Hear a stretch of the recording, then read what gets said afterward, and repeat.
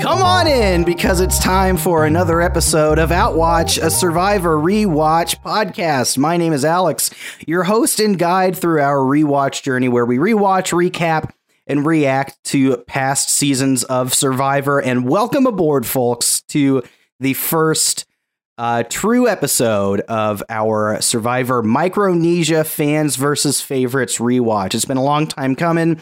We've hyped it up for some times, and here we are. So whether you are rewatching this season along with us, you're watching this splendid season of Survivor for the very first time, or you're just reminiscing on your fond memories of seasons past, we're glad that you have joined us in your rewatch or first watch experience. This is spoiler free beyond the episode we're talking about, so no worries if you haven't watched beyond where we're at.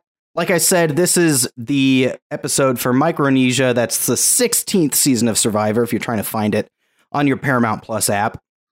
And episode 1, titled "You Guys Are Dumber Than You Look," will be the subject of today's episode. But before we get deep into this episode, I am joined by 3 of my friends who have been along this journey with me since episode 1. Thanks for hanging in there, folks. So first, Scott, welcome to Outwatch. Hello. So good to be welcomed.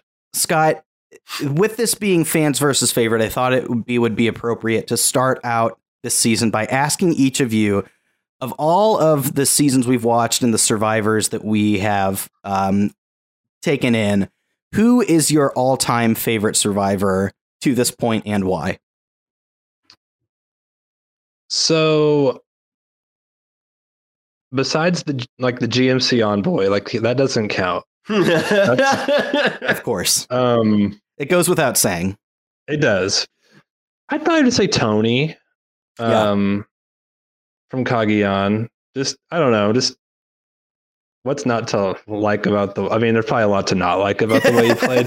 It was just really entertaining, and I don't know. I just feel like I just really enjoyed the way he played the game, I guess. And, anything in particular that really sticks with you when you think of Tony and his game? Well, the only thing that's coming to mind are like Spy Shack and La Llama. Of course, yeah.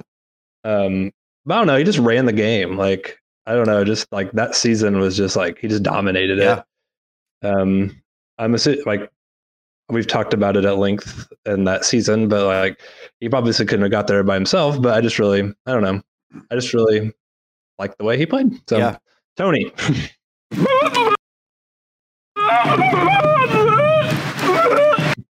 The Llama himself. Emily, welcome to Outwatch. Thanks for having me. Who is your favorite survivor, and why is it Danger Dave from Survivor the Amazon? Yeah, that wasn't going to be it for me. Sorry about you. I think my answer could change anytime you ask me this, but I really liked PG a lot from China. I just think she had such a good game, and she just fought so hard. Like, there were so many times when she absolutely should have been out, but she maneuvered her way in, and obviously she didn't win, but I just thought she played such a good game. Yeah. In that season. Yeah, one of the standouts from that season for sure. Hopefully we'll make our way to Survivor Second Chances, where PG does return to give it another go. Oh, interesting. Yeah. Okay. I'll bet $100 for it right now.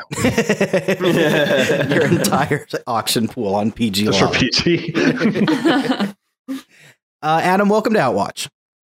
So good to be here. Who is your favorite survivor? And I think PG, Tony, they're both really good answers. They're both in my top 5, probably. I think if I'm picking my favorite right now, I think I got to go with Zeke. Yeah. From Millennials versus Gen X. Yep. Zeke is like one of the best players I think that we've ever seen play this game. And he didn't win his season because he was up against another exceptionally good player. Yeah. A handful of his exceptionally good players. Yeah. But he was just so fun to watch. He had some really good, like, to camera pieces that just like were really funny, but like effortlessly funny. Yeah. He had a lot of real Survivor fan moments, but never got too caught up in that. He just had so many like genuine moments on the island too, and was a really good strategic player. So I just enjoyed watching Zeke. Yeah. Yeah. Zeke is one of my all-time favorites too. Whenever I like would apply for Survivor and they do the like, which Survivor would you play most like? I would always say Zeke. I think I've said this before, but I think that, I love the way that he plays too.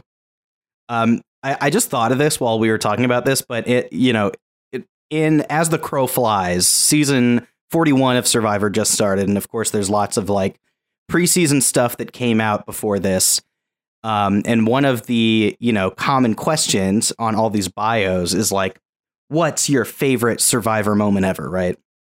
And you get like, some of you get like your handful ones that you expect, right? I'm sure somebody said like James being voted out with 2 idols. There's like a moment or two of this season that we're watching right now that get mentioned all the time. But I had 2 points from this. One is that one of the players named Nasir, he said, this is a moment that we watched too, that his favorite moment ever was the sandworm challenge from Millennials versus Gen X when Brett LaBelle's pants fell down and you saw his butt.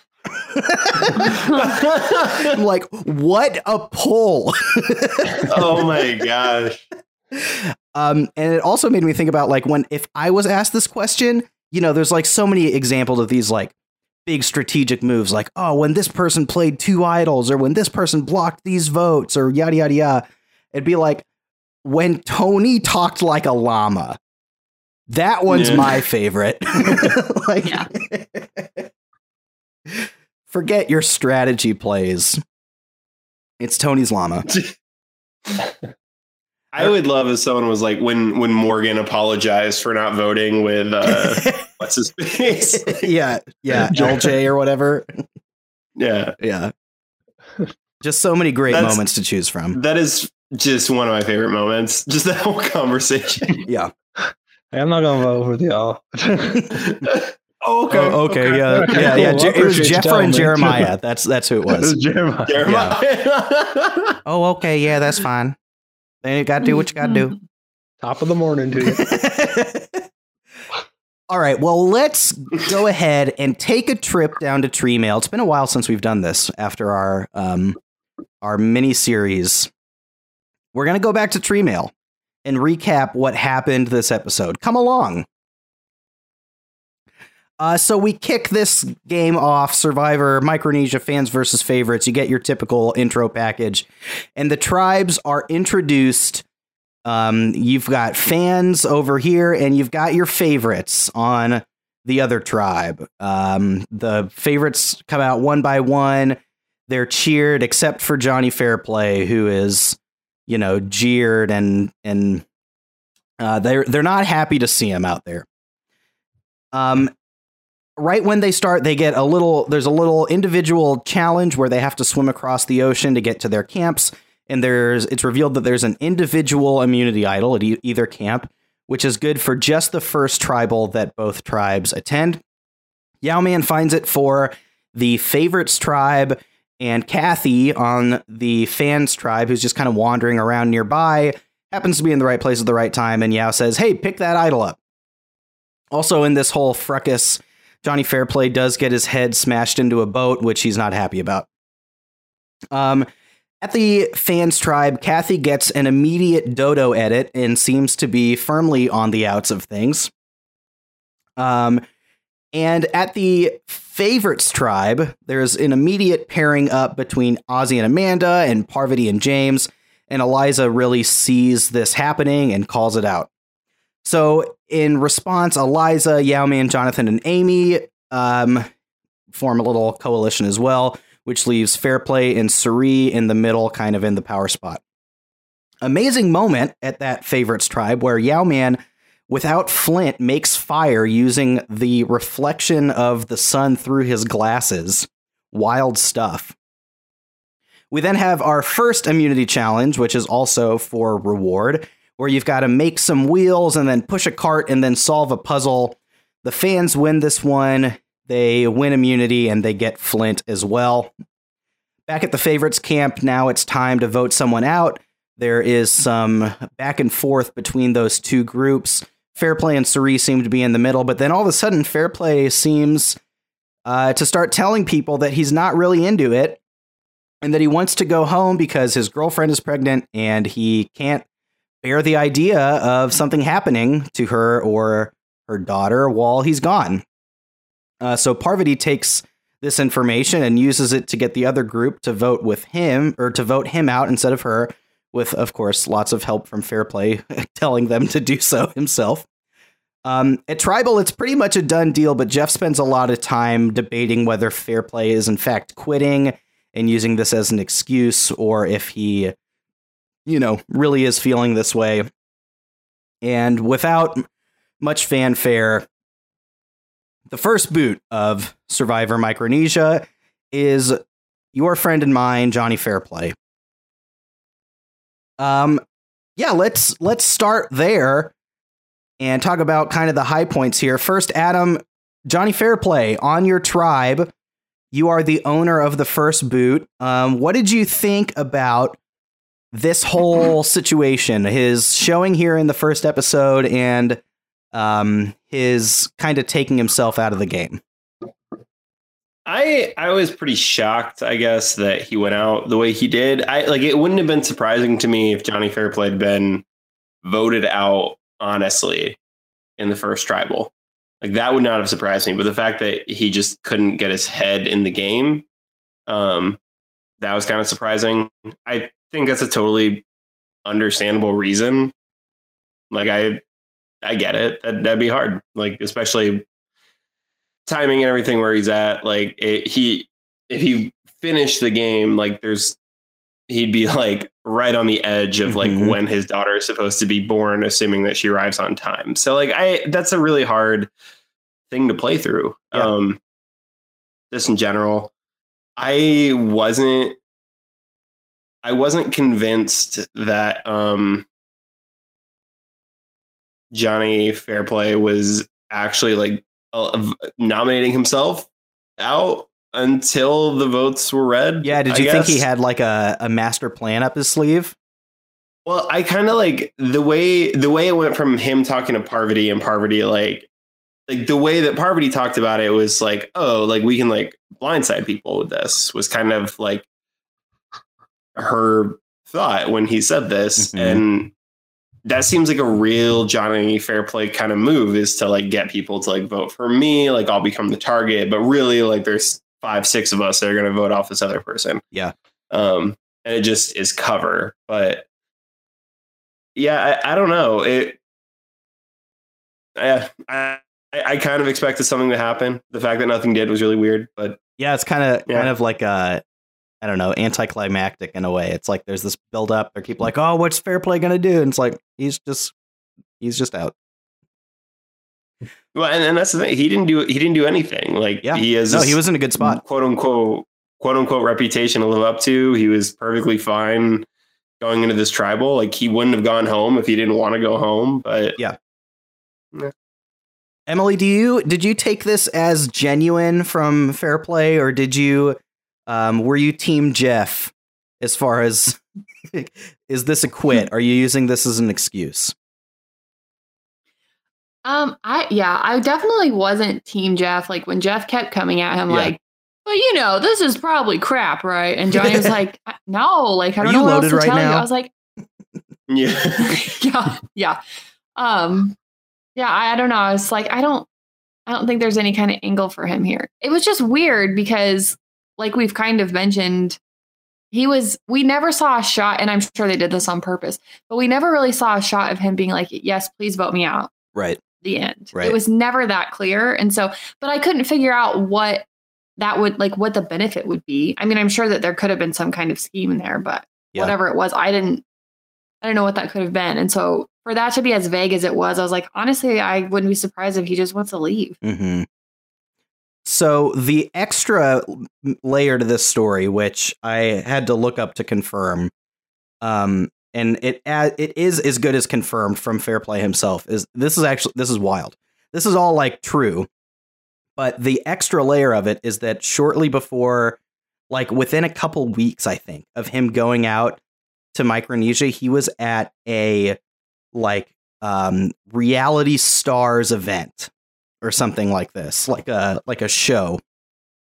And he was on stage and some other guy like tackled him and he had to get like dental surgery because he got busted up. Like basically this guy like kicked his ass on stage at an event.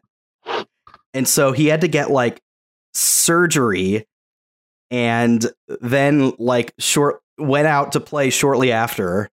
And like thought he could tough it out, and then like the incident running into the boat like exacerbated it, and he said he was just in like so much pain that he couldn't deal with it. But that because of the way that Survivor is produced, especially in this day and age, like it's such like a self-contained story, right? Like they wouldn't talk about like how he's hurt because this reality show outside of the game, caused him to take an injury, right? Now, like maybe in current Survivor, they would like let some of this in, but not in this age of Survivor. So I think that, everything you said was like true and certainly a part of it. But the other part of it was that he was like physically in rough shape too. Okay. That makes more sense because obviously it's fine for him to miss his family, but it was just so sudden. Totally. And it was after that challenge. Mm-hmm. So that makes sense. Mm-hmm. Yeah. One of the like wilder things that's ever happened in a Survivor. Just like, just straight chaos. Other than that, what is your initial take on this season and maybe like a high point from this episode? Scott, was there anything that grabbed you in this first episode that was really entertaining? I just thought it was interesting to like kind of the contrast between the two tribes. Like we got the favorite tribe, like kind of like killing it at first, like using their experience, like getting their shelter, all that stuff. Yeah, man's freaking lighting a fire with his glasses. Like it was like how easy it was for them. And then like the fans and how like they were struggling to get a shelter, kind of like unraveling at the seams, all that stuff. But then I thought it was interesting how like then it like flipped and then like, the fans win immunity and went. I don't know. I just thought that was really interesting. Yeah. Overall. Adam, did you have a high point from this episode? Yeah, I think that I agree with Scott. Like the contrast, really, like the seeing what it's like to have never been on Survivor before and build camp versus people who had done this before was striking. Yeah, it was crazy how much faster and better they were at it. I mean, like they had camp that night, like everything was fine, and it was just, and that was so strange to see for most of the Survivor things. I do think so this is season 16. This is immediately after Survivor China, is that right? Or is that correct? Yeah.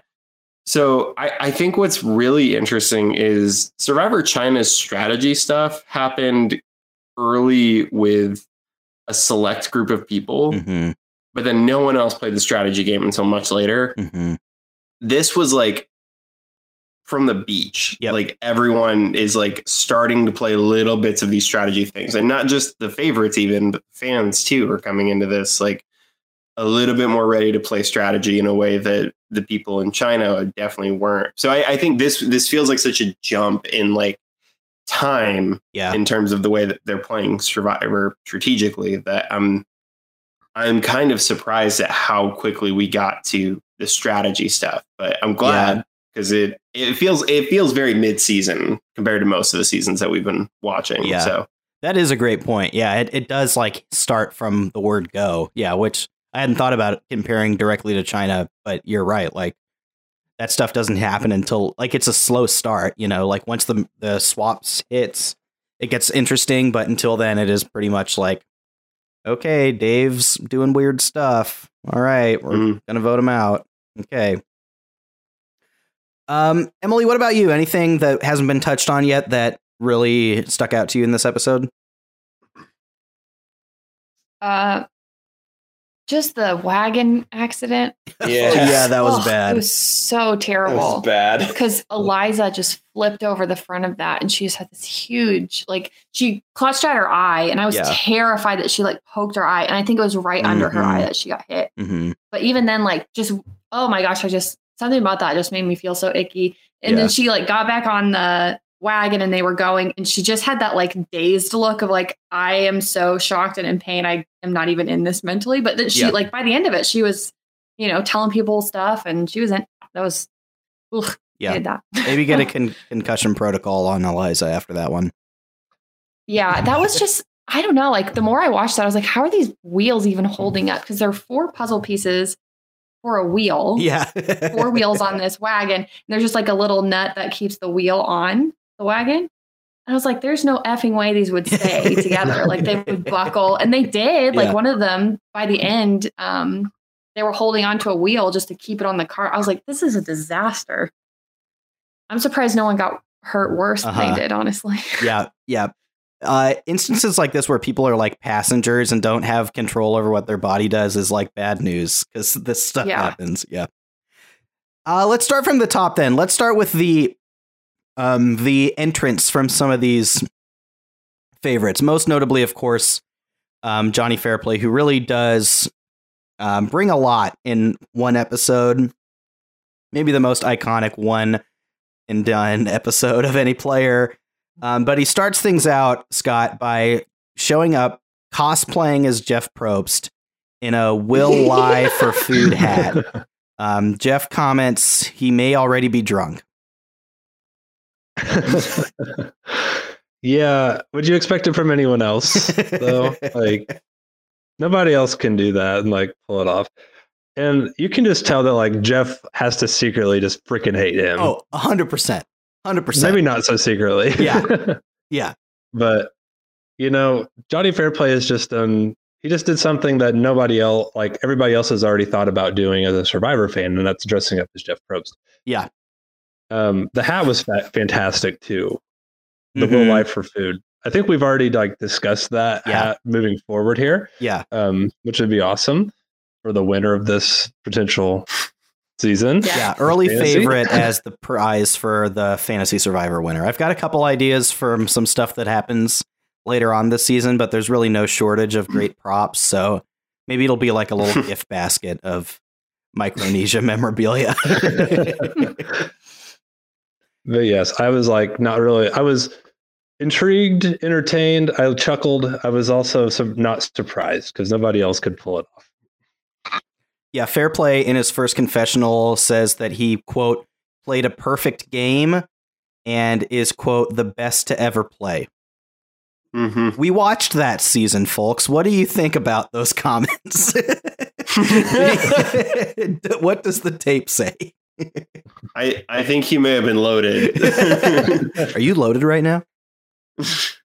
May already be drunk. So strategically in that season, he was probably in the top, what, like 3, 4? Yep, 1 or 2. Like, if he wasn't such like an a-hole, he probably, you know. Yep. It was kind of like there was almost like a flippy floppiness to his like game. Was I think the bigger issue was he would do something and then be like, oh, I actually don't want to stay here long term. I want to go back to where I was and stay there long term. Mm-hmm. And like you can't do that. Like your big moves need to be long term plays. So he and Sandra especially had this like they hated each other, but they worked together, but they hated each other, like sort of thing going on. I mean, that's where we learned that Sandra can get loud too. She can get loud too. And, you know, we're grateful for it. So, Emily, off the bat here, we saw the early kind of differences between these two tribes. Based on what we've seen so far, even though the favorites are down one member, how do you think this is going to go in a long-term perspective? Do you think that the favorites have the clear upper hand here? Or do you think that things are maybe more even than maybe we would have anticipated? Yeah, I think when we did our draft, I thought a lot about like the favorites know what's going to happen. And I think that they definitely have benefits because of that. But there are definitely negatives to being returning players too. And I think one that we saw in this episode that I didn't think about was kind of, I don't know if I would call it ego or just comfort, but just the way that they performed in the challenge. Mm-hmm. Them talking about how, they think the other team just had a lot more heart. They were more excited. And so they did better in the challenge. So I didn't really think about that. I think that's something that they'll correct pretty quickly now that they've been walloped, but still interesting. Yeah. Yeah, I don't know. I put a lot of favorites on my team, so hopefully they do come through. Have they started? I apologize because we watched 2 episodes. Have they started their little romances? I know. We get Parvati's kind of like sidling up to James. Yeah.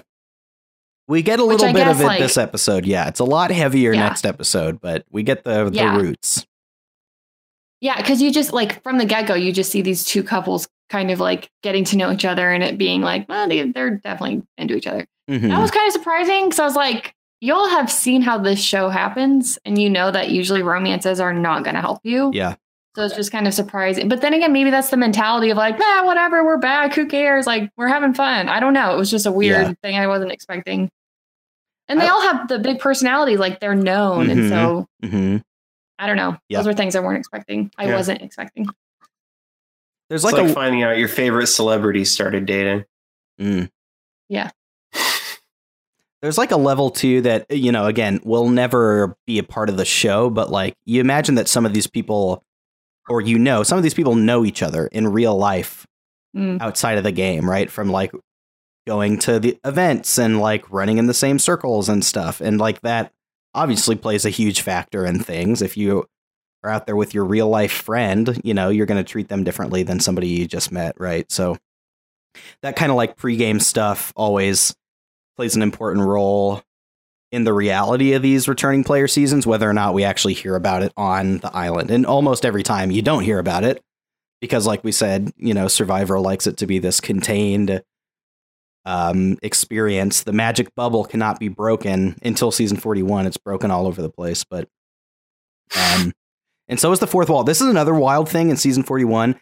If you have watched, the beginning of this season, but my friends here on the pod have not. Jeff goes full like Steve from Blue's Clues a few points and like looks right into the camera and like talks to the audience. So like right before tribal, like the people are walking in and he like turns to the camera and he goes, "First tribal council, here we go." And like, yeah, that's so weird. And like at the very beginning, he's like, "We're gonna let you in on more of the game than usual this season." He's like walking through the jungle and he's like, "I've got here this brand new advantage, and I'm gonna put it right here in this tree. And so now pay attention. We'll see if anybody gets close to it or whatever." It's pretty bonkers. I'm into it so far, but it's I can see it getting annoying. Let's talk a little bit about some of these returning players that we haven't seen yet, that we get our first taste of in this episode. I think that Yao-Man probably has the biggest presence in this first episode of the players that we haven't seen before. Scott, you were saying how much of a Yao stan you are. I am. Yeah, talk about Yao-Man's performance here.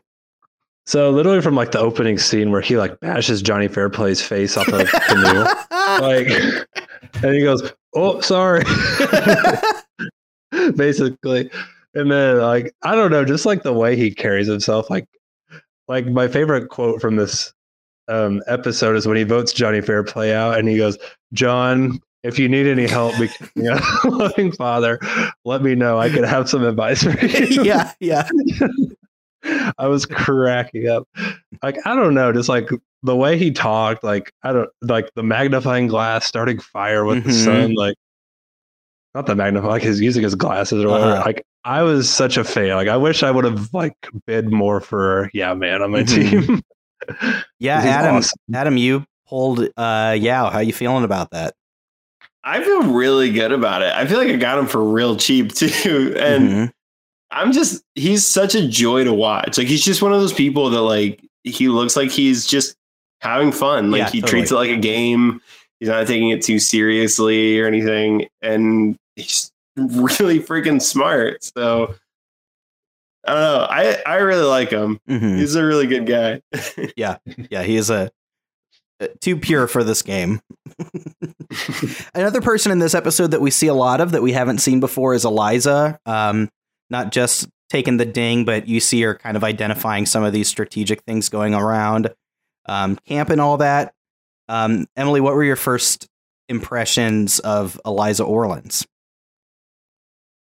Yeah, I know. I remembered when we did the draft, just reading about her time on her previous season and how she wasn't she the one that everyone thought was annoying or something?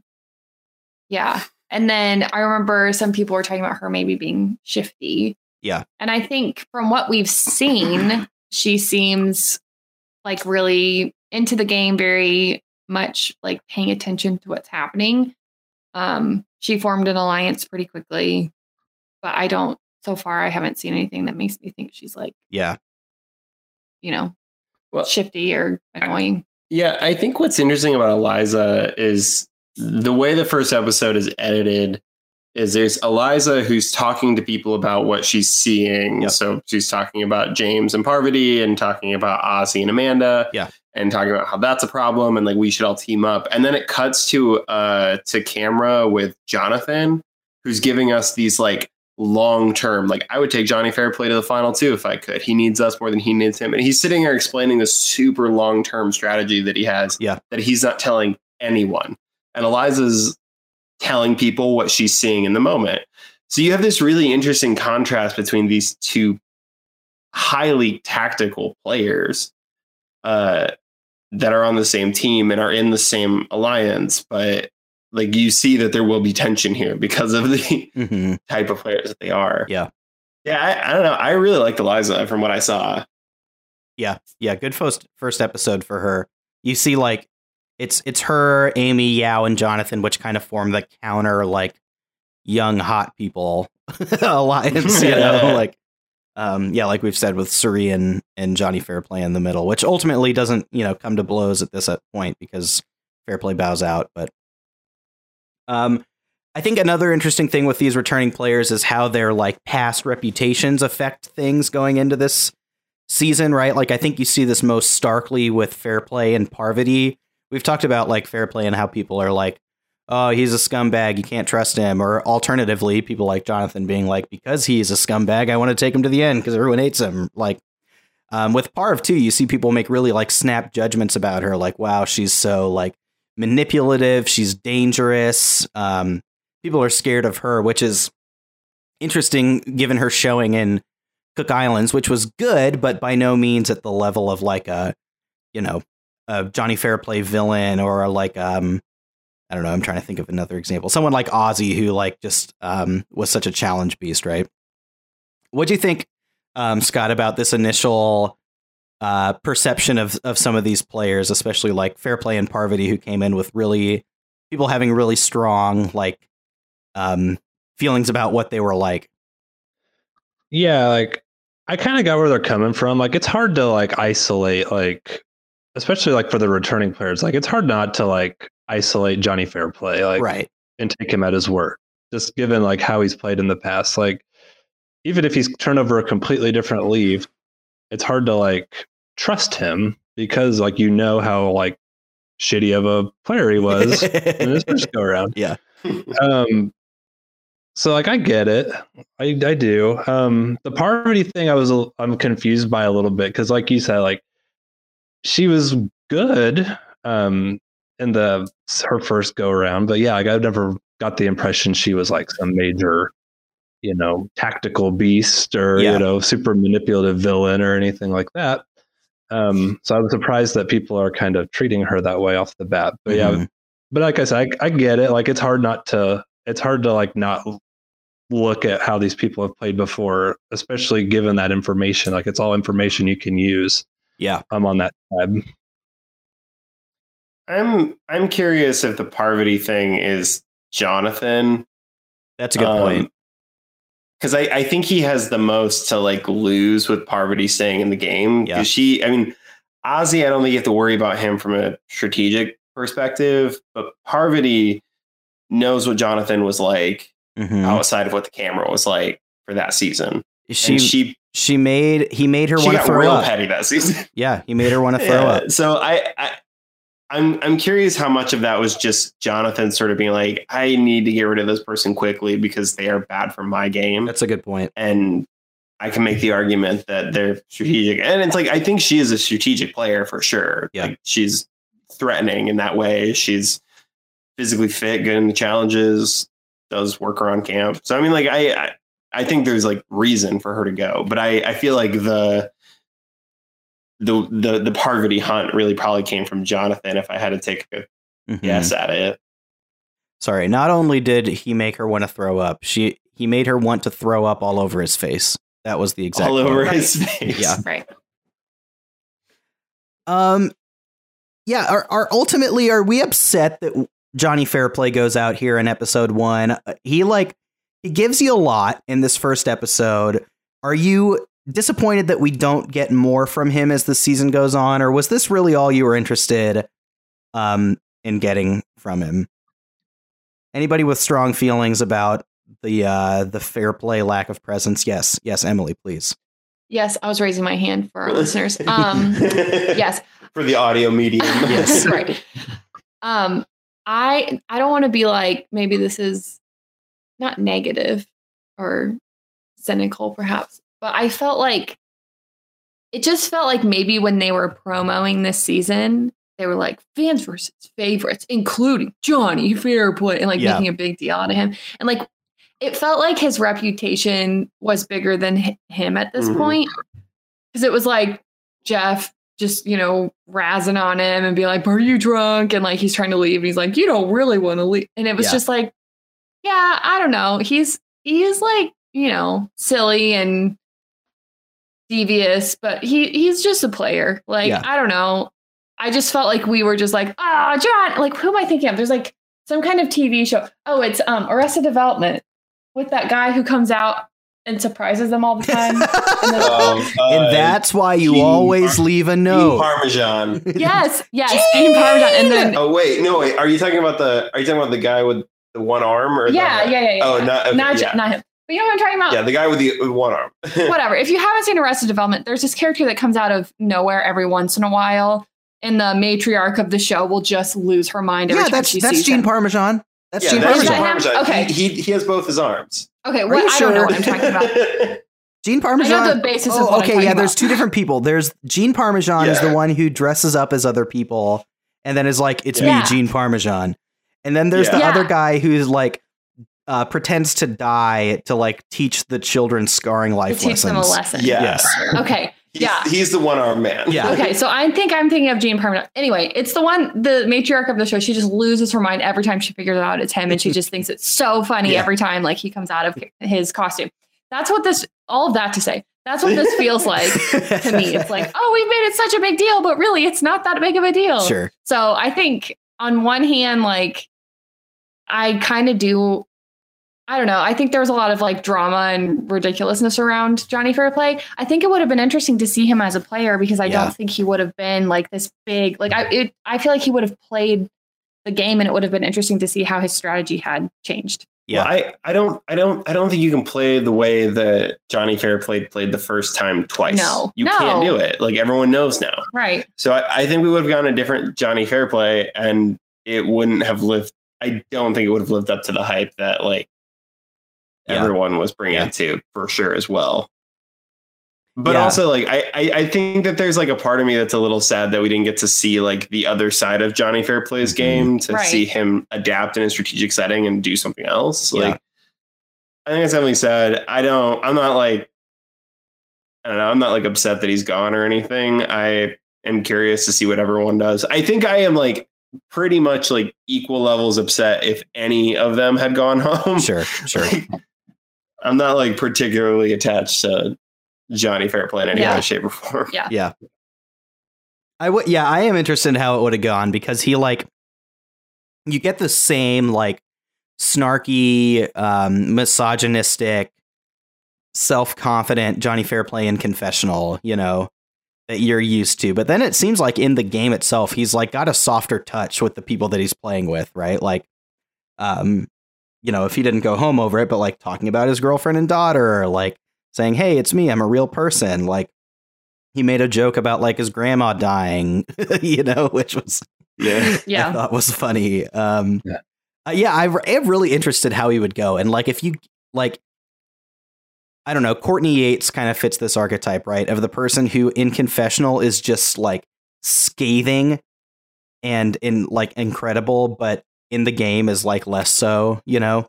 And so she like gives it to you, the viewer, but not necessarily to the other players. I wonder if Fairplay had that in him, but you know, he does also in episode 1 tell the entire other tribe, you guys are dumber than you look, which, you know, doesn't go over super well. He also, there was a confessional where he was like talking about how he was like lying to both groups or whatever. And he was like, and everyone's believing me. Don't you guys watch this show? Like, that did make me laugh. I thought that was great. So how long has it been since Pearl Island at this point? Yeah, that was season 7 and this is 16. So it's been like 5-ish years. 4 years, 5 years. Yeah. So I mean, so maybe he's turned over a new leaf a little bit. And it's long enough that like your persona becomes more than like what you actually were, right? Because people like remember like Johnny Fairplay lied about his grandma dying, but they don't remember the day in, day out experience of, you know, Johnny Fairplay. One other note I had to make is that James says that I had to rewind this and turn subtitles on to get this exact quote. But James says that Parvati is, quote, one of them sex kitten type girls. Okay, I thought that this happened in the next episode. I was going to talk about it then, and I'm glad that you brought it up. What is that? Jen and I are watching this season for the record, and we had to rewind it like 3 times to get a clean take of what he said. Like, what is happening here? I'm not sure I want to know. No, I don't either. I'm so curious if this was like, if we were around in 2008, like adults in 2008, that this would have made sense. Like, it's some cultural reference, but like genuinely no clue what he's talking about. Are we saying we don't know the term sex kitten? No. You've never heard that? No. Where have you heard this? No, I don't think so. Wow. I didn't know that's where this was based off. Yeah, that's a phrase. It's a thing people say. What? I live under a rock, so. What does it mean, though? Just, you know, you're promiscuous. And it's used, I'm sure, just for women. Okay, so it's like... Why, though? I don't know why. Okay, it means... Yeah, promiscuous. Okay. Yeah. Interesting. I mean, probably more than that, but I don't know why I know that. It's kind of hilarious, actually. A lot of judgment from James there, right off the bat, to say that. Okay. I think he just likes to flirt. Yep. Hey, we've seen 2 instances of James type now. You've got Parvati and you've got Denise, which are very different ends of the spectrum. But, you know, James is into all kinds, I guess. There's a Wikipedia article on sex kitten. That was brave of you for typing that into your browser. Anything else that we missed here before we move on to our fantasy update for the first time of the season? And not a sex kitten type of fantasy update.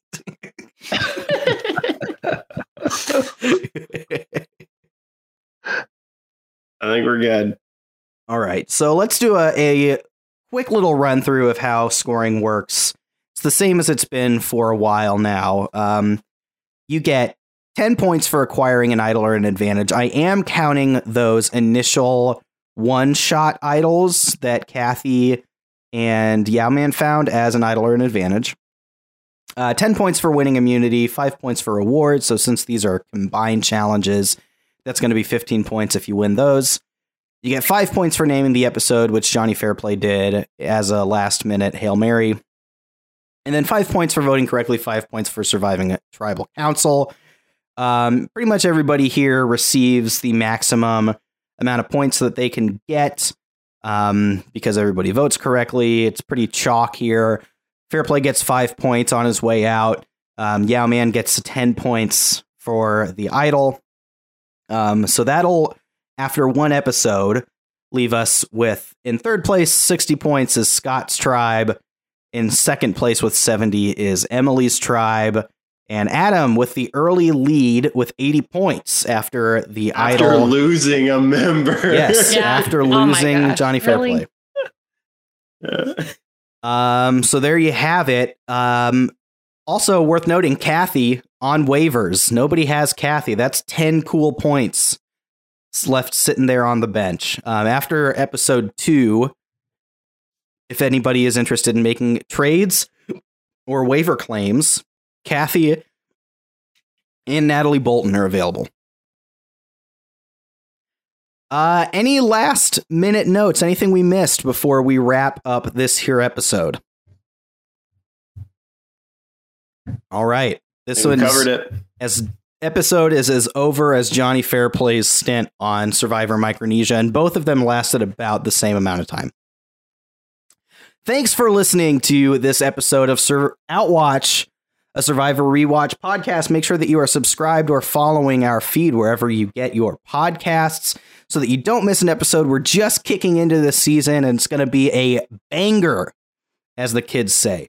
By the way, I heard somebody recently, like out and about, say this waiting room music slaps, and it really hurt me on a deep, deep level. Listener support is also active for Outwatch. Thank you to our supporters who help us make this podcast possible, who fund our Paramount Plus subscriptions. We appreciate it deeply. If you too are interested in supporting our show, there is a link in the podcast description.